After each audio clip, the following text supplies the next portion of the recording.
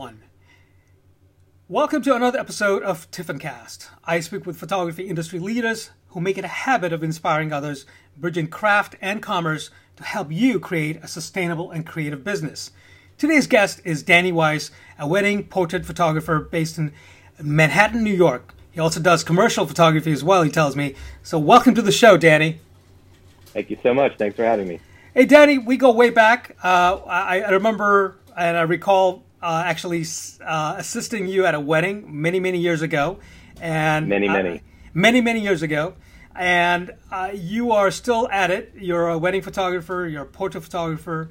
And just to give my audience a little idea as to your sort of journey in this industry, tell us a little bit about yourselves. Sure. I changed careers at 30. So prior to being a photographer, I was throughout my 20s a professional actor. Basically, I'm New York born and bred. About 7 years into my acting career, got married and moved to California with my wife. Shortly thereafter, she bought me for my birthday a photography class, and within 2 weeks, I had changed careers. So I moved to LA an actor, and I came home a photographer. And very early on, right from the beginning, I was intrigued by wedding photography. I remember distinctly Rangefinder, I'm pretty sure it was, the magazine was delivered to our school. And I was looking through images of weddings, and I just thought it really offered an opportunity to capture people and moments, and honestly, even food photography and architectural photography. And I just thought it was a wonderfully challenging way to pursue photography. And that was my starting off point. Awesome. And you've been working on a project for the last 3 years. Tell us a little bit about that project. And it's actually the reason we've actually decided to talk today. So tell us a little bit about that project. Sure. So the project you're speaking of specifically is I have a Holocaust survivor project that was completed this year after 3 years, and it's currently hanging at an exhibit on Long Island. I photographed 18 Holocaust survivors. 18, the number, has a significant meaning in Hebrew. It signifies life. I see. And the project was very much a pursuit in portrait photography that was different from the Holocaust survivor images that I grew up with. When I was going to Hebrew school, I was exposed to these very vivid, real, nightmarish black and white images of survivors in concentration camps during World War II. And these images obviously are very important, and I absolutely think they must exist. But I was curious, 80 years later now, what a survivor looks like, what they have learned through living a long life. So I wanted, I guess, in some way to create a counterpoint to those images, because I saw these survivors as true survivors in the sense that they survived a lifelong journey. They put this moment in their history behind them to some extent. I can't imagine any of them really put it behind them, but they thrived. They had families, they had kids, grandkids, great-grandchildren. They created wonderfully successful businesses, and I really wanted to just celebrate them. And the project was born out of an idea when my son at the time was pre-bar mitzvah, and that is a rite of passage for a Jewish boy or girl at 13. A part of his process was to listen to a survivor speak, and this one survivor we went to listen to him speak, and I was just blown away by his life force. I was blown away by his energy, and the notion hit me that, unlike what I expected, a very sad, depressed, downtrodden victim was this real champion of life. This person had a powerful life force, and the project just started with me just wanting to shoot him. You know, at the time, and you had said I shoot weddings, which I definitely shoot, but at the time I was also starting a commercial and editorial photography pursuit, and I really wanted just in the beginning to photograph him as a portrait, as a case study, and then it really just kind of snowballed from one person to 2 to 5 and then we finished with 18 survivors. How did you find, after the first survivor that you photographed, how did you find the other survivors? Was it just by word of mouth, or was it, did you put did you ask folks at your local synagogue or the temple, or what is it that you did to bring people back into this idea that, okay, I'm going to photograph you, and were they receptive to the idea? They were. So I had a producing partner in this project, and her own mother was a survivor, so she has often been engaged in survivors of today and just being involved. And I should mention that all of the survivors that we photographed have a commonality in that they're all very dedicated to keeping their stories alive. So they are people who speak on the circuit, so to speak. They go to schools, temples, they travel the world, telling their story. They've written books, they make speeches.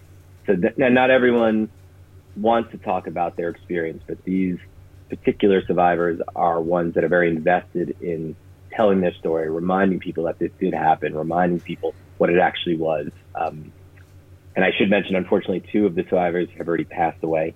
Oh, wow. Oh. And that much more timely because the last remaining survivors are old. Like they're in their mid-80s, their 90s, and they are not going to be around forever. So I felt compelled to, at some point, really complete the project. Life gets in the way, work gets in the way, but I felt at some point this project should see the light of day. One of the things that you've done is not just photograph them, but also display their photographs in a library on Long Island. You said, how did that process come about? How did you work that into your workflow? I guess did they know that this is going to be your end goal in terms of being able to display their photographs someplace and maybe even tell their stories in that same space? Good question. In the beginning, that wasn't even my goal. In the beginning, it was really just, let me create some interesting portraits. We were speaking before we started recording that you shot weddings, I shot weddings, you even helped me at a wedding. And after so many years of dealing with people, I was really just curious, like, without a wedding dress or a tuxedo, how can I connect to someone, and can I create a portrait that is engaging and in the moment and telling? So really, in the beginning, my goal was just to shoot them. And then the project, at some point, we hit probably 7 or 8 people, and my partner came up with the idea of 18. And I'm someone who likes goals, so I was like, that's a good goal. Let's keep going, and let's get to the number 18. Right. And then in terms of it hanging, once we hit 18, we were a little like, okay, we just did this, now what? And I ended up posting some of them online on Instagram, and my wife had said these deserve a bigger showing. Social media is not enough, so we started putting feelers out. And frankly, the time felt right. Unfortunately, there was a rise in all sorts of hate in the world at the moment. Anti-Semitism certainly being one group that is being targeted. So at that point, I really felt compelled and obligated to make sure it saw the light of day. And I felt strongly at that point that they should be big and bold and give them the treatment that they deserve. These people, are larger than life. Their life force is strong. They are survivors in the very greatest way I can describe them. They, and some of them, if you look through the pictures, they got through their lives with humor, and others got through it with a deep faith in their Judaism, and others with stoicism, and others with compassion.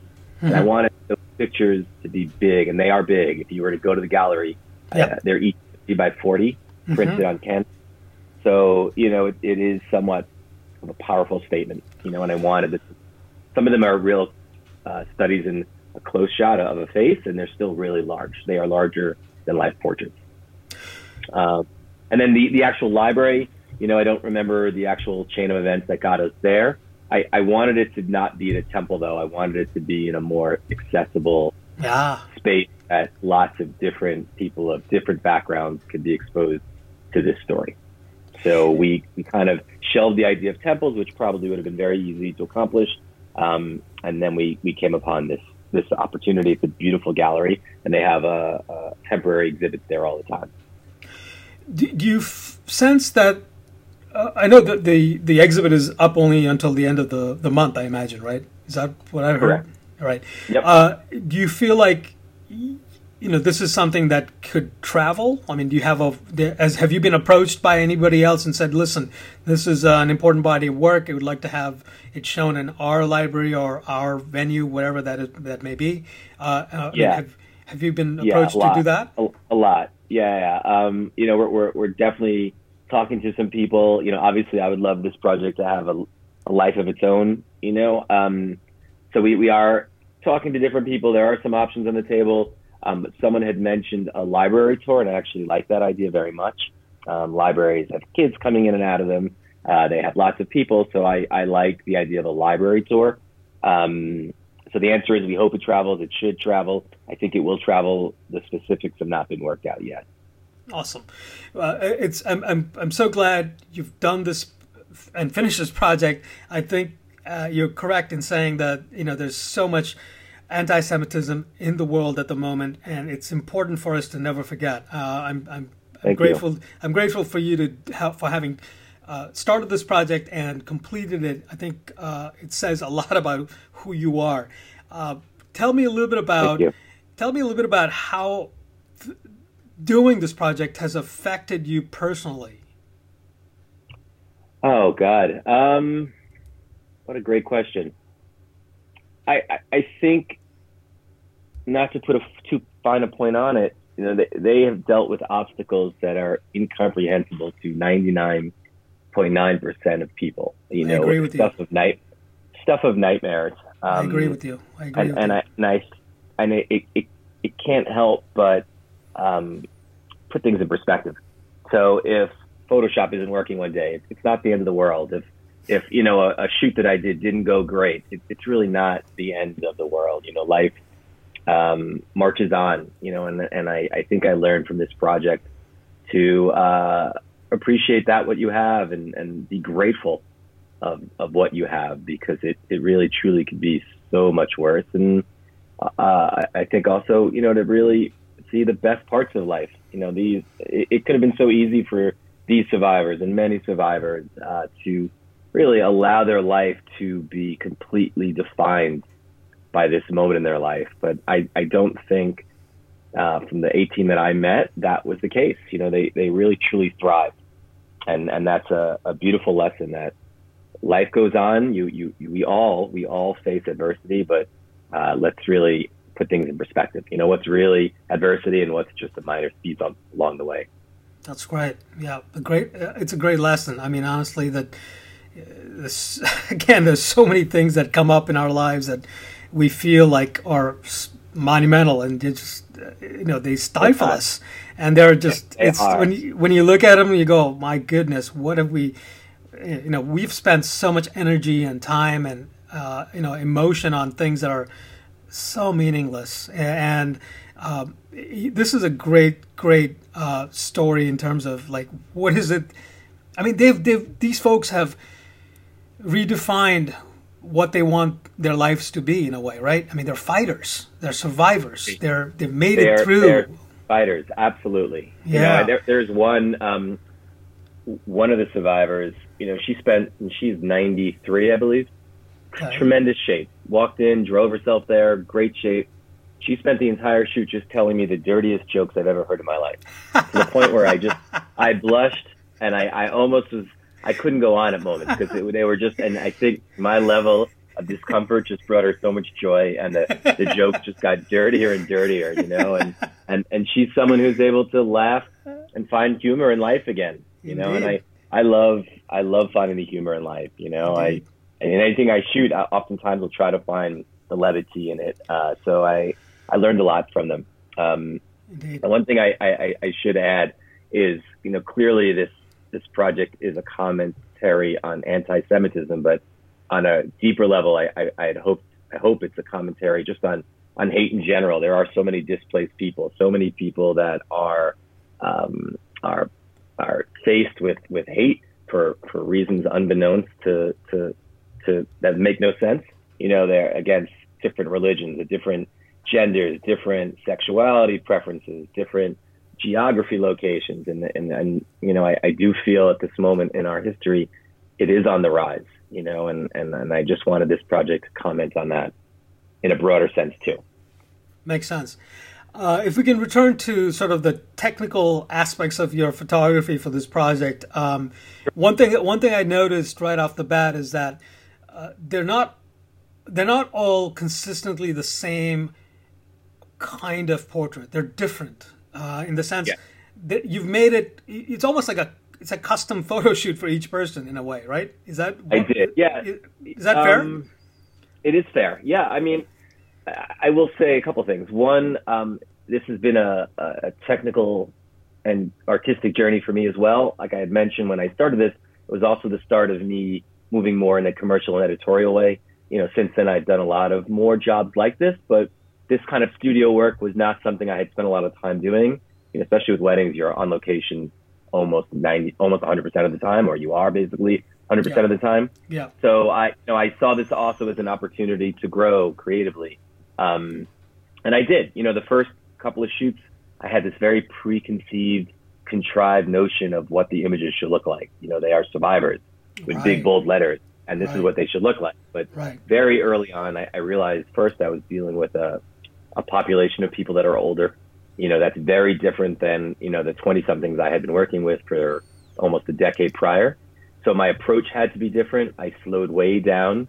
And after those first few shoots, or even first moments of those first few shoots where I realized my ideas are not what this is about, and what I really should be striving for is for allowing these people to be seen more, I slowed way down, and they became just conversations, and you had said that they're unique and individual because they are 18 individual people, Gotcha. and I didn't want these just to be a record of a face. I wanted a personality and a gesture to bubble out. I wanted you to get a sense of who this person was, the life that they lived.